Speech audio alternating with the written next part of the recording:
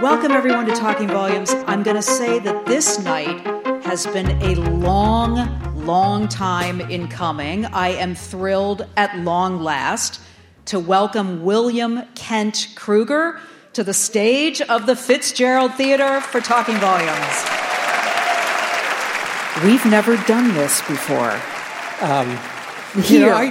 I got to tell you, I am just so thrilled to be here this evening. I'm so honored to be a part of this legendary program. Thank you, Carrie. No, thank you, Ken. It's great to have you here. What you've done with Lightning Strike as a prequel is an interesting endeavor for an author who has spent, is it 22, 23 years? How long writing this character of Cork O'Connor? Well, I actually began writing the character in 1992. Okay. I didn't publish that particular piece until 1998. So from 1998, and so 23 years now, Cork and I have been together as published. Thank you, Cork. So this is, as said, is an interesting endeavor to write a character and develop a character that long, and then go back into that life, that childhood, and reveal lay a foundation of the man and the character that Cork is going to be. So I'm interested in how you thought about that as you began the prequel. You make it sound a lot harder than it actually was. You know, I've lived with Cork for so long that who he is as a man, I know quite well, although I'm always discovering new and interesting sides to Cork that I wasn't aware of. But it was easy for me to imagine Cork as a kid. And I have to be perfectly frank with you. The way I imagined Cork as a kid was kind of the way I was as a kid. Okay. There's a lot about Cork at 12 years of age that was just like I was at 12 years of age. Cork was a Boy Scout. I was a Boy Scout. Cork at that age has he has, I think, 3 paper routes. I had 3 paper routes. So, yeah, it was easy for me to tap into what I remember as an adolescent male and give Cork a lot of that background.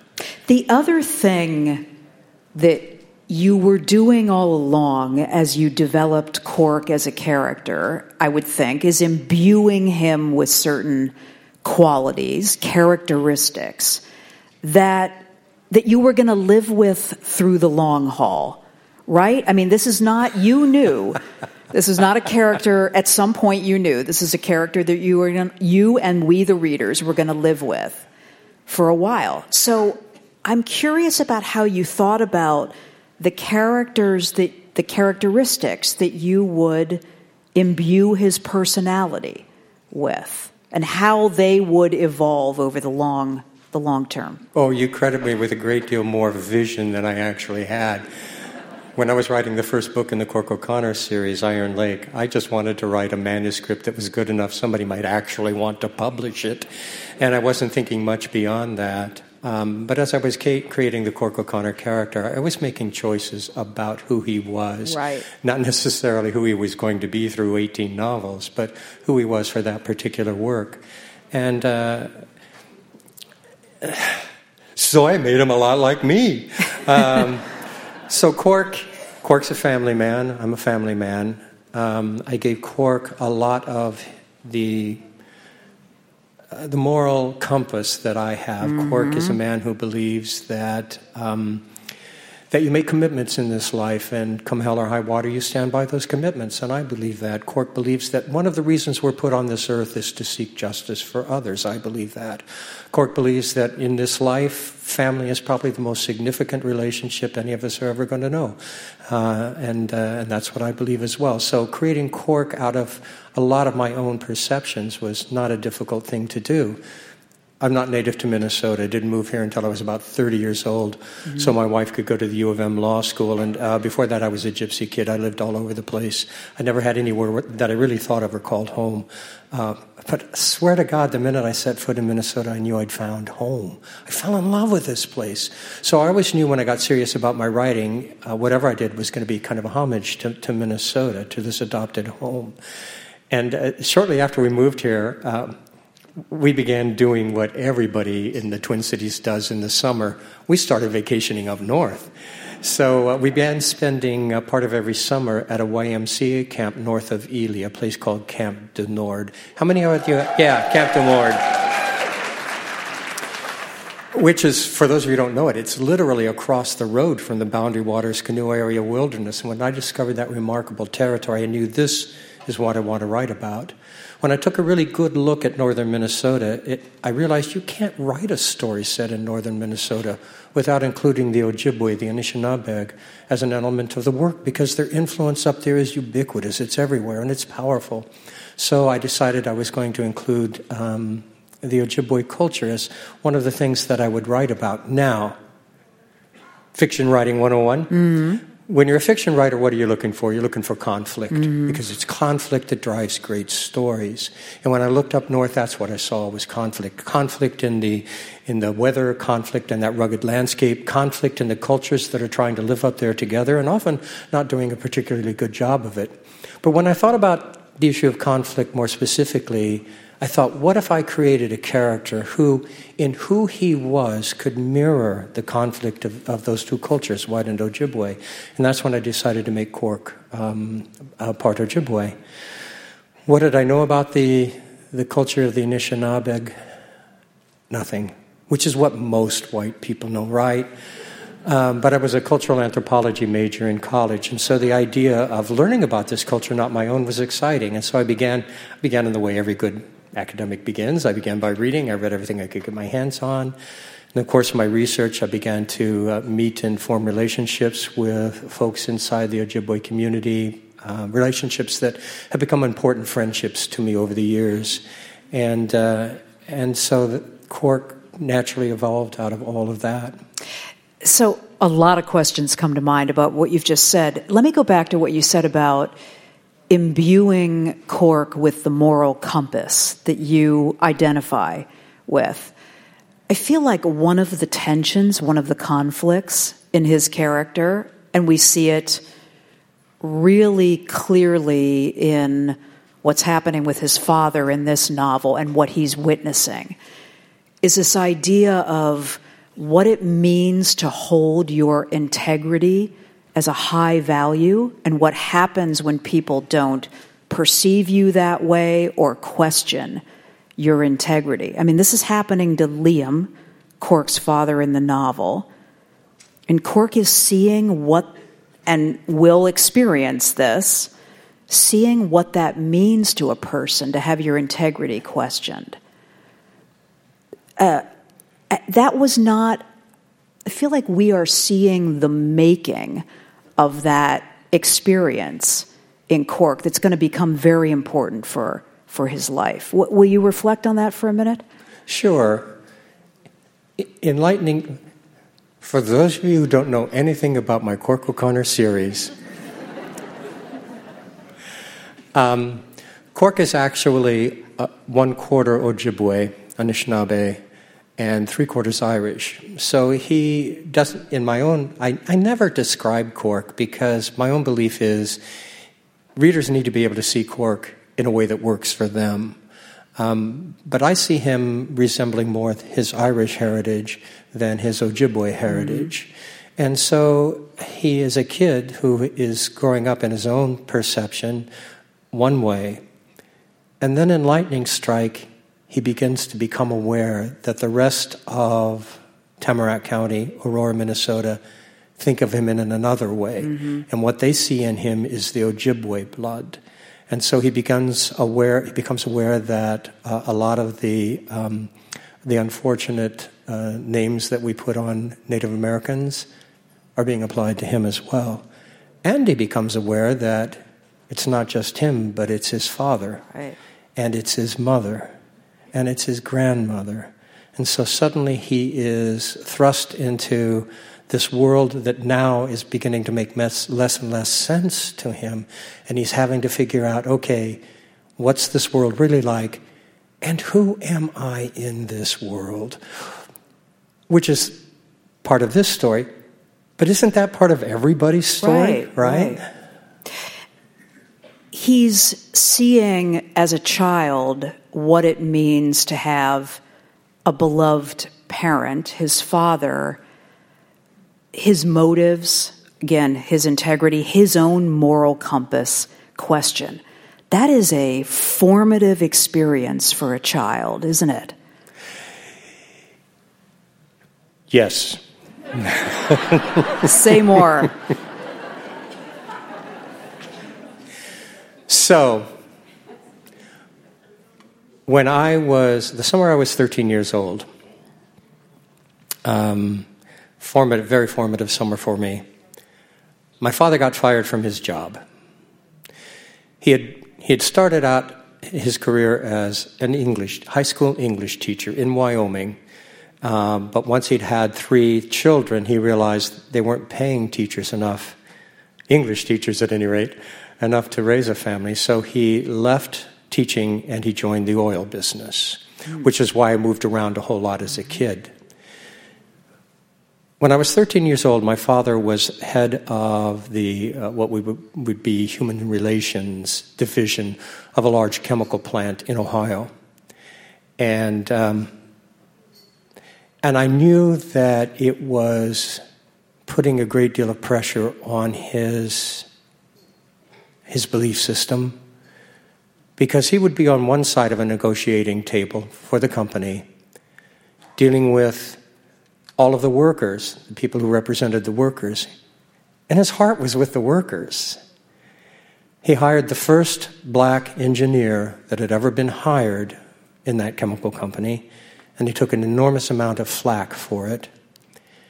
And finally they fired him, because it was clear that his belief system was not theirs. Mm-hmm.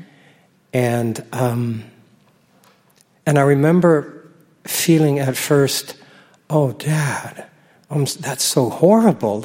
You got fired.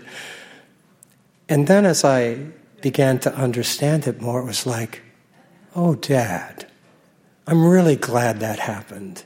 You stood up for what you believed in. And then he went back to teaching, which is what he really loved. So there's a moral there for you. Do you remember your dad explaining to you what had happened?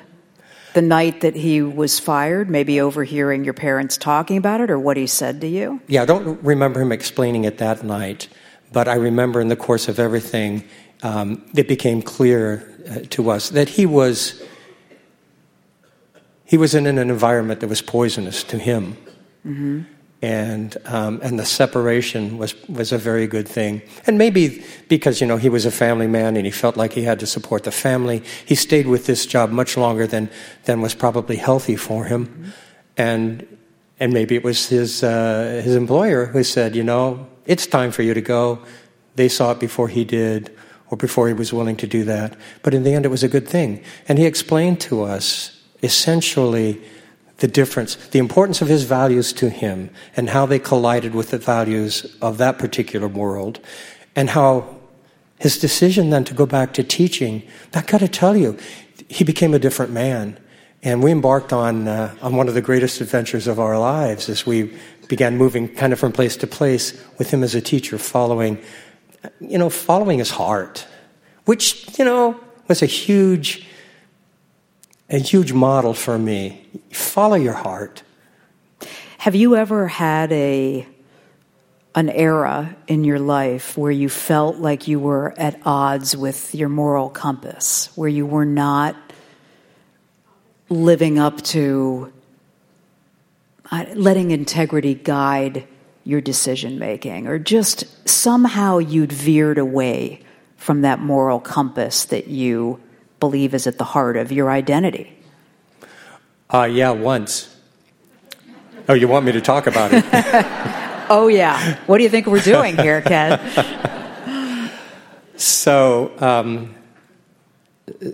Vietnam. We'll go back in history a bit. I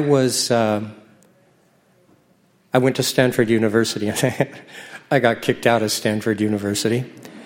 For all the right reasons. For what? when I went to Stanford, I matriculated at Stanford in 1969. This was at the height of the Vietnam War. And Stanford had a relationship with an organization called the Stanford Research Institute at that point in time, whose primary source of income then was research into military weaponry. There were a lot of us at Stanford who felt that that was a really inappropriate relationship for an institution like Stanford to maintain, particularly at that point in time. So we petitioned the board of directors, the trustees, to sever the relationship. We petitioned the administration. We marched. We sat in. Of course, nobody paid any attention to us because there were huge sums of money involved. And finally, in frustration, a group of us marched into the administration building one day and occupied it. The president, a guy named Richard Lyman, was pretty reasonable. He said, I'm not going to give you any problem. He vacated the building and we took it over. That night, about 8 o'clock, we had a band come in, and we held a dance where typically we would have been registering. And at midnight, the band packed up and took off, and those of us who were going to occupy the administration building rolled out our sleeping bags and went to sleep. Huge tactical error. Because at 1 o'clock, the Palo Alto riot squad swept through and arrested us all. I was on a full scholarship. It evaporated, really? Yeah, and so I had to leave school. So now that was not when I moved away from that aligned with your moral compass, but right? What happened the next year was the school that I went into after that didn't accept all of my credits from Stanford because, as the admissions officer explained to me, we have to be very careful about the institutions we accept credits from. So suddenly, I lost my student status, my student deferment, and I was drafted. Oh, wow. So I was really in a dilemma. I didn't believe in the war. My brother was a conscientious objector. I wasn't sure what I should do, but I went to my pre-induction physical. I completed all of that. And that's the point where, I thought, you go into the Army, that's what you do, or you go to jail. And I didn't want to do either of those things, but I really didn't want to go to jail. And I didn't believe in what we were doing in Vietnam enough to really want to participate in that. So I was about to crack. Oh, there are angels in this world, people, and here's a case in point. I went to my draft board. I had some issue that I needed to resolve with them. And I'd been down there many times, and when I walked into the draft board that day, there was an elderly woman there who had never been there before. And I explained to her what I needed or whatever. And she looked up at me and she said, "You don't want to go to war, do you, honey?" And I said, "No, ma'am, I don't." And she explained what I needed, and nobody had ever done this. She explained exactly what I needed to do to reinstate my student deferment in very clear steps. I went back to the draft board several times after that for various reasons. And I never saw her again. Wow. Yeah. Wow. I mean, magic. Yeah. In some ways, right? Yeah. So that year gave you a glimpse of what it might be like to have to, because of all these events that had happened, do something that was so antithetical to... Certainly contemplated. Yeah. What'd you take away from that? That there are angels in this world. I think the circumstances sometimes... I think the arc of the universe bends toward justice. Martin Luther King. Yeah. I think he was quoting someone else. And that if you hold to your guns, if you stand by what you believe, eventually you are vindicated.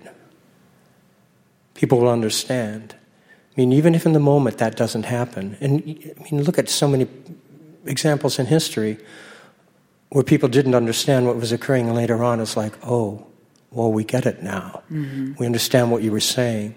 So, yeah. Did I answer the question? Yeah. Yes, you did. I feel like I've been rambling. Yeah, not at all. This is also a novel, as we were discussing downstairs in the green room, of fathers and sons.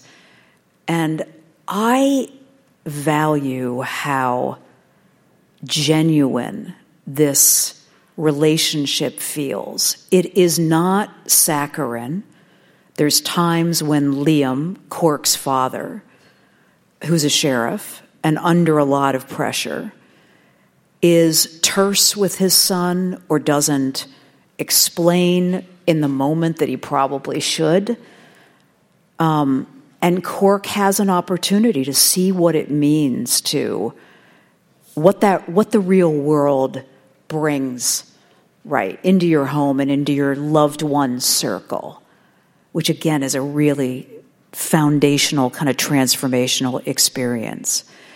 Now that you've said that so much of this is autobiographical, I'm curious about how you look back on the relationship with your dad and how much of that has ended up in the tenor of this relationship of these two. I'm sure a great deal of it is there. In the relationship, I think, and maybe this is true from women and their mothers, but certainly in the relationship that men, when they're young, have with their fathers, as we move into our adolescence and begin to have a sense that I'm somebody else, maybe, than you have wanted me to be. And I need to know who that is. Conflict arises. You begin to question values. You begin to question actions. You begin to question motives. And we're certainly seeing that in Cork's relationship with his father. And I certainly went through that as well. But I think I questioned my father less simply because our circumstances were such, when I was going through my adolescence, that we, as a family, had to pull together. When father lost his job, then when Vietnam rolled around, my father took a stand against the war and was essentially fired from his teaching job. Wow. And so we had to move as a result of that. So more than conflict with my father, I think I was just learning lesson after lesson after lesson. It was only later when I had children of my own, and he was trying to tell me how to raise them, that problems arose. But you saw your father, you really began to understand what loss looks like for standing up for what you believe. I don't think being put to the test like that happens all that often in a family. I mean, that's a remarkable thing that your father did and showed, his children what that means to do, what that means. Yeah, he was a pretty remarkable guy. What can I say? I loved him dearly. Well, as long as we're on my father, let me tell you another father story. Good. So my father was a teacher in the school that the last year he taught in this school was when he left because of his stand in Vietnam, which conflicted with the school board and much of the community. But on graduation, at the graduation ceremony, the senior class stood up and they sang to him, "To Sir with Love." Oh. That was my father. And so that brings me back to this relationship between Cork and Liam.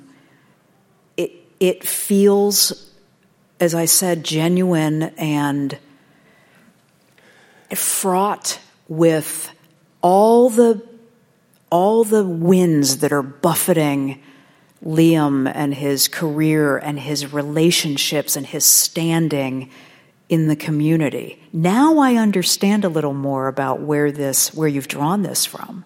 Do you know, and the story, for those of you who haven't had a chance to read Lightning Strike, but you should. And you will.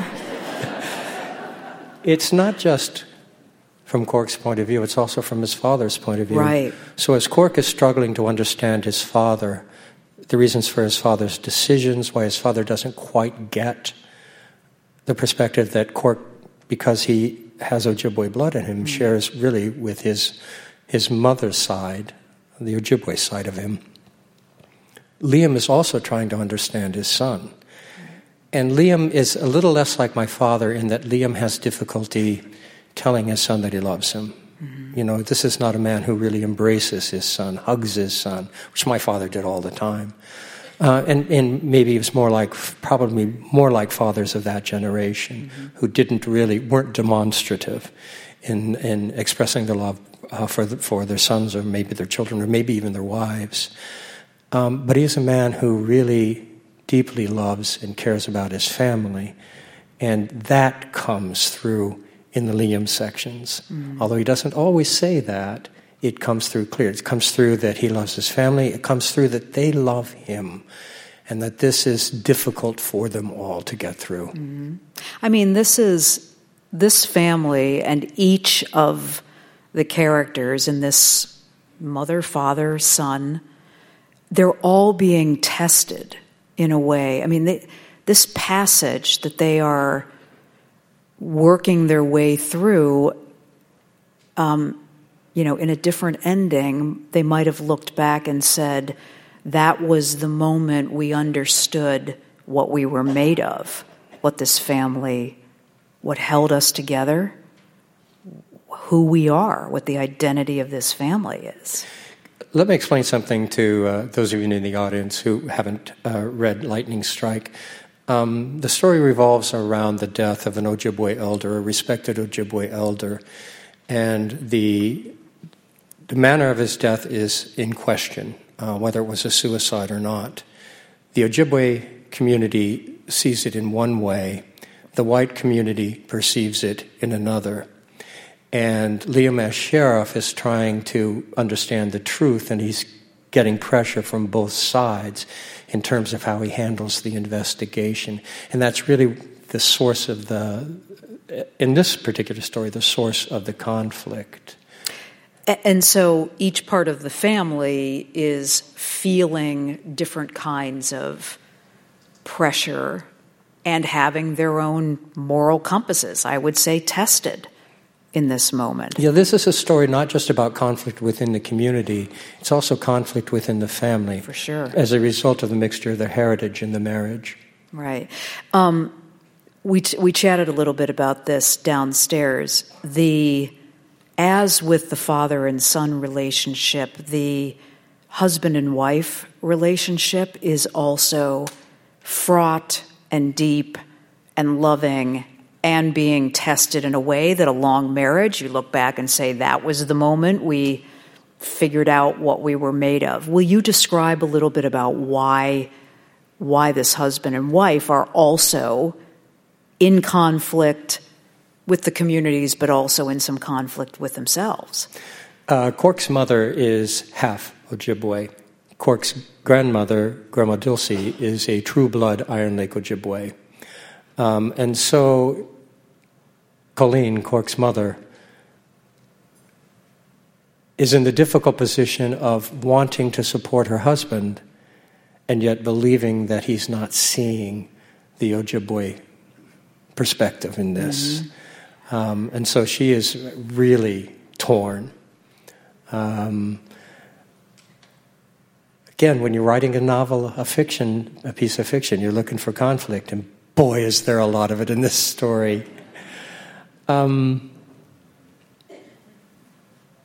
I think that's, although it's this particular issue right now that causes conflict, I think if you're involved in any marriage, any good relationship that's long-term, there's gonna be conflict. You're going to see things in very different ways. And so a lot of what, in my experience, marriage is all about is coming to that place that you both can accept. And Cork's father and Cork's mother are having real trouble getting there.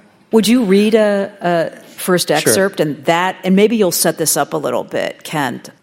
The death has occurred, and Liam has been investigating it for some time, and the Ojibwe community feels he's asking all the wrong questions and asking all the wrong people, and the white community just wants him to wrap it up because everybody knows what really happened in the white community.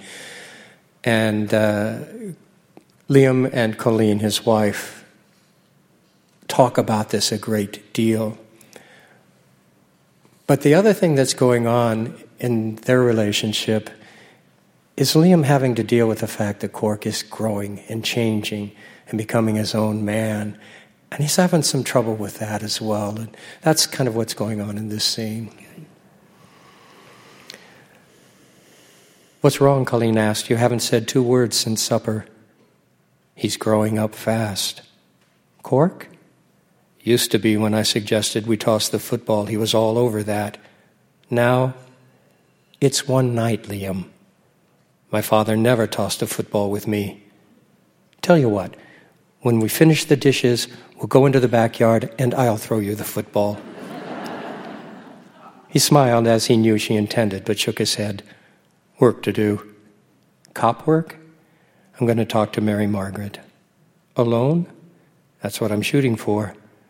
Will Duncan allow that? If I'm lucky, he won't be there. When I talked to him in the guest cottage, it looked to me as if that might be where he's spending his nights now. If you ask me, after what he did to Mary Margaret, he should be spending his nights in jail. I'm doing my best to put him there. Does that mean you think Oscar Many-Deeds is in the clear? In the clear? You've been watching too many cop shows. But no, that's not what it means. Just following up on all the possibilities.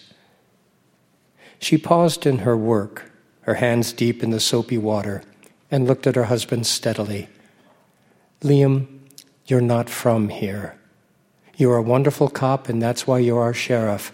But there are forces at work in this place that you can't possibly understand, emotions that run deep and go back to forever. You're walking a thin line, and she took a wet hand from the sink and put it to his cheek. And what? There's a fire here that's raged for generations, and you're walking right into the middle of it. I'm wondering what will be left of you when you come out on the other side. Her wet hand was still held against his face, and drips of water crawled down his cheek with the same feel as tears. We're here with writer William Kent Kruger and his new novel, Lightning Strike, and I'm Carrie Miller. I want to come back to something you said, Kent, about your admiration for the Anishinaabe and I get the sense that you're constant learning about the culture. And I read something that you wrote in 2011 about the Anishinaabe and the influence on your novels. You said, if you read my stories, please don't read them as ethnography. The Anishinaabe are far more complex culturally, rich historically, and textured spiritually than I will ever be able to adequately portray them in my writing. But if I'm able to give you a sense of the admiration I feel for them, then I've succeeded. Okay, that was 2011. That was 10 years ago.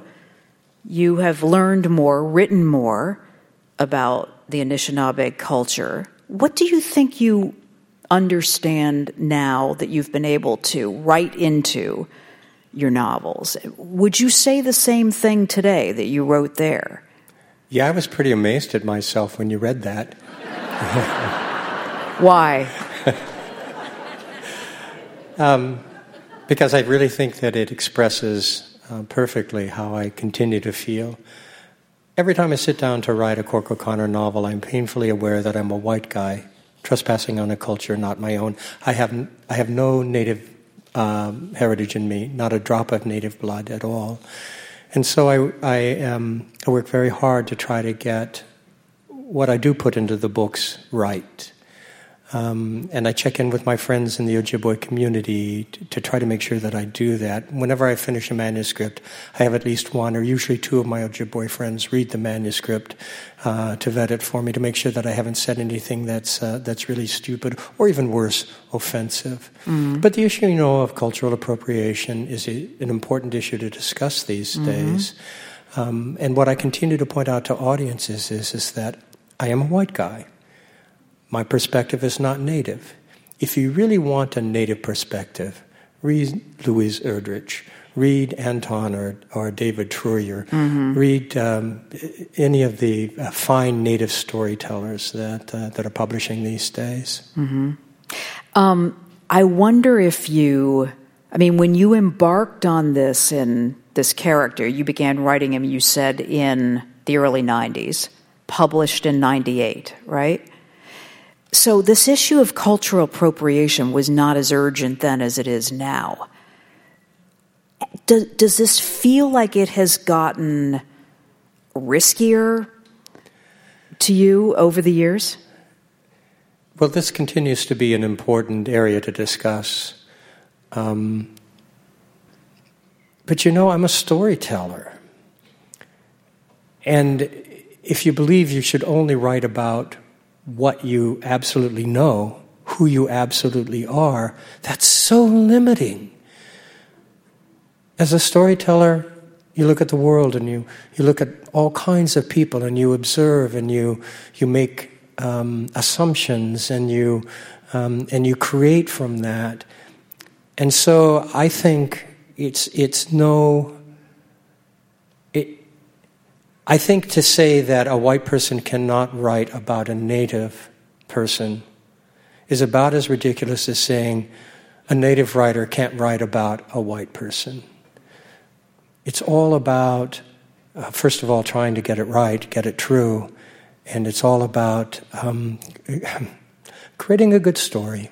And if you write true and you write a good story, I think that's all people can ask of you. I think I hear you saying, yes, it may be a little riskier in this day and age than it was when you started. I guess I want to ask you if you would do it the same way. If you were starting the series today... If I were starting the series today, I probably wouldn't do the same series. But I am so deeply into the Cork O'Connor series that... Why wouldn't you do the same? Why? Because of exactly this issue. It is such a significant issue that I probably wouldn't try to tackle it. One of the things that was going on when I broke into the business, there really were not a lot of Native authors who were writing mysteries. That is changing rapidly. We have some fine Native American mystery writers out there. I'm going to recommend a book to all of you. There's a writer, a Dakota writer out of South Dakota, a guy named David Wyden. Oh, so good. His debut novel came out last year, was a book called Winter Counts. It is great. If you want a great mystery written from a Native perspective, read Winter Counts by David Wyden. Oh, it's so good. Here's the thing about that novel. Nothing really cataclysmic happens, but he keeps this pulse beat of tension as little incidences kind of unfold here and there. It was masterful. And it was a debut novel. It's really grounded in the reality of Res life. You referenced this earlier, too. We're seeing Cork as a 12-year-old, 13-year-old experience the first pernicious effects of racism. He's finding out what people say about him when he's not around.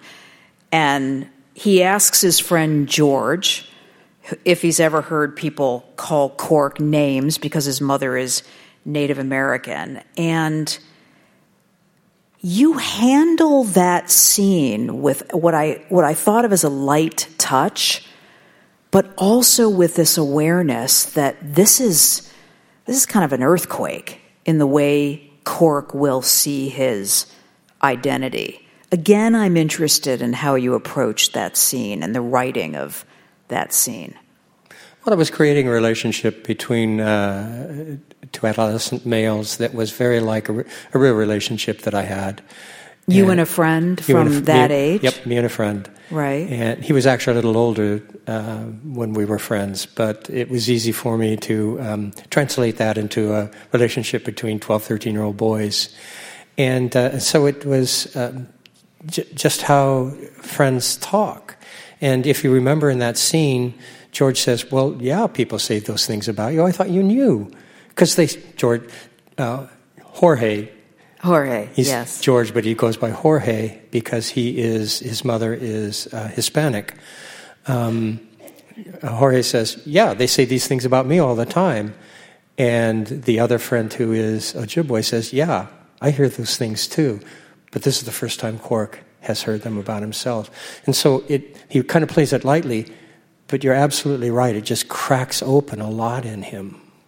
It's also, this is so interesting the way you set this scene up, because these other two boys, as you said, they're used to this. They're well initiated into what it means to live with the kind of racism of the day and in this town. But Cork has this kind of privilege, right? He's this young boy, is a son of the sheriff. He's half Ojibwe, but he's half white. But he looks white. Right. And so we're also seeing him also realize how protected he's been so far from this, yes? Yeah. And it is the beginning of his understanding of the difficulty that his father has. I mean, now he's beginning to really understand the racial pressures that are part of what his father has to deal with. He really is beginning to get that. So yeah, he's no longer a kid. He understands that people are saying bad things about him and his family. And what does he do about that? What does he do about that? There's nothing he can do about that except learn to live with it. What I wondered is, in all the novels that chronologically would have followed, but, you've just written this, it's the prequel. If we would be able to go back into this series and find moments that we would be able to connect straight to, that would arc right back to that scene. Do you know what I mean? Yeah, I'm not sure they exist. Really? I'm not sure they exist in the way that I think you are hoping they do. Why? Because I've always written, with few exceptions, I've always written about Cork in the current day, when he has come to accept that he's not quite white enough for the whites and he's not quite Ojibwe enough for the Ojibwe. Yeah. He has embraced that. It's still something that he's constantly aware of, but he doesn't struggle with it the way that he does in Lightning Strike. And so that was, for me, that was where Cork really began to embrace the fact that he's not going to be like anybody else. In fact, I can't remember if it's Sam Wintermoon or Henry Malou who tells him, you will always have a foot in two different places. And it will always be that way for you. And you need to figure out what you're going to do about that. So there might be, kind of seeds of this in the series. But this is maybe the... Okay, seeds. I like that, Carrie. Let's say there are seeds. Okay. I bet you I could find some if I was going back in the series. I want to ask you about something that you said to the New York Times By the Book feature. You probably know what I'm going to ask you about. You said... I know. Go ahead. I think a case can be made that there's a Midwest voice in literature. It's spare but eloquent and rises significantly out of an understanding of our spiritual relationship with the land here in the heartland. So I want to ask you what the complexities and the sound of the Midwestern voice, and I love the idea of that. But what does it sound like to you?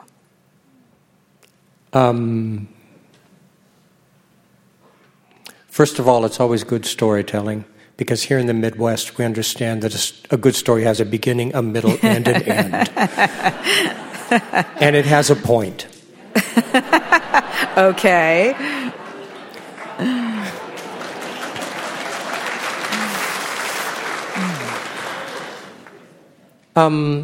I say spare because, I think about writers like Ted Kooser, beautiful poet from Nebraska,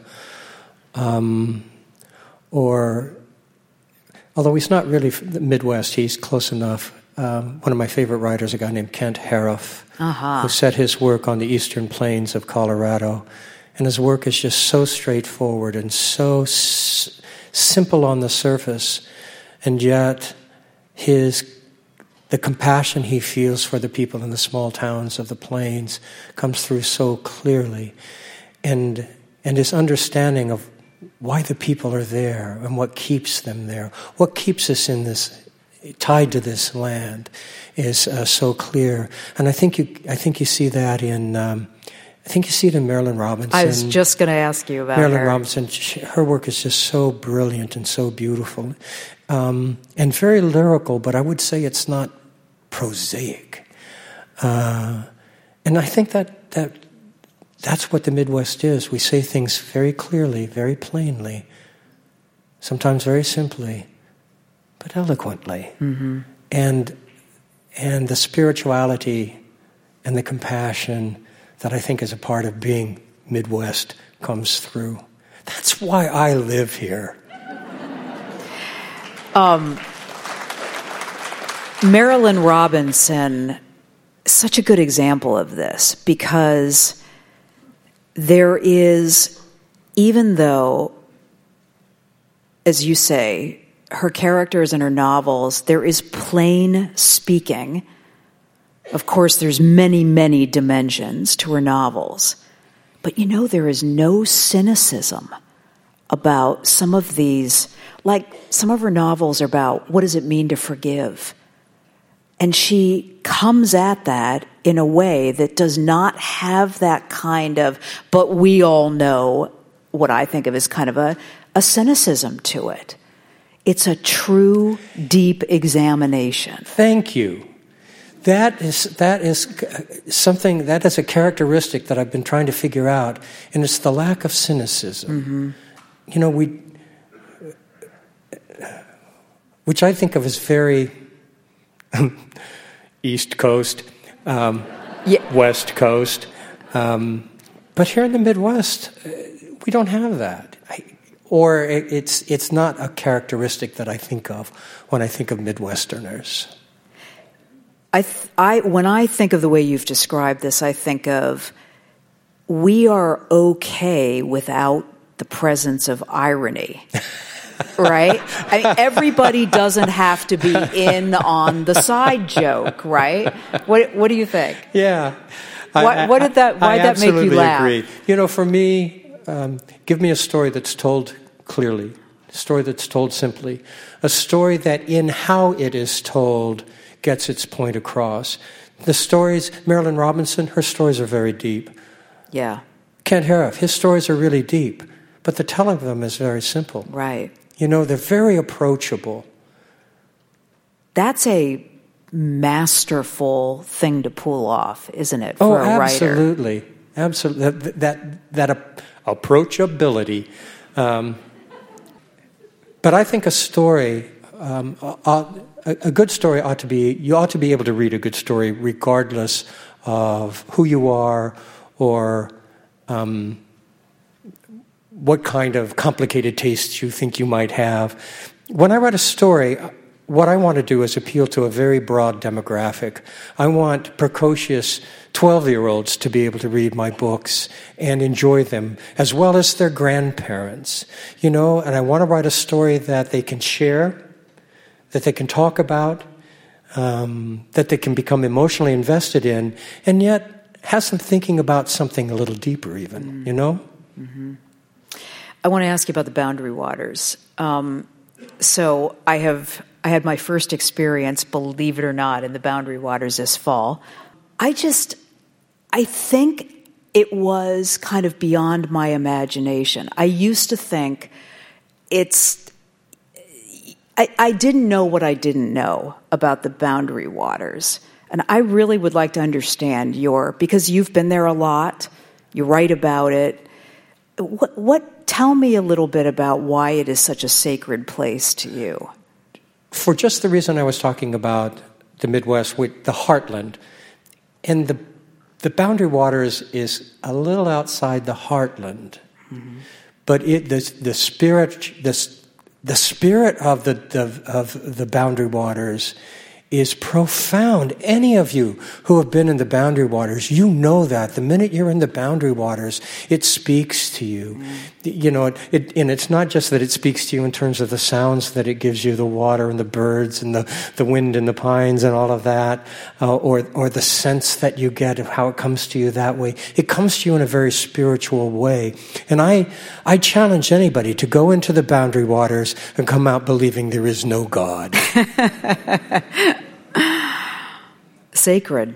Sacred. Right. There are sacred places, and the Boundary Waters is certainly one of them.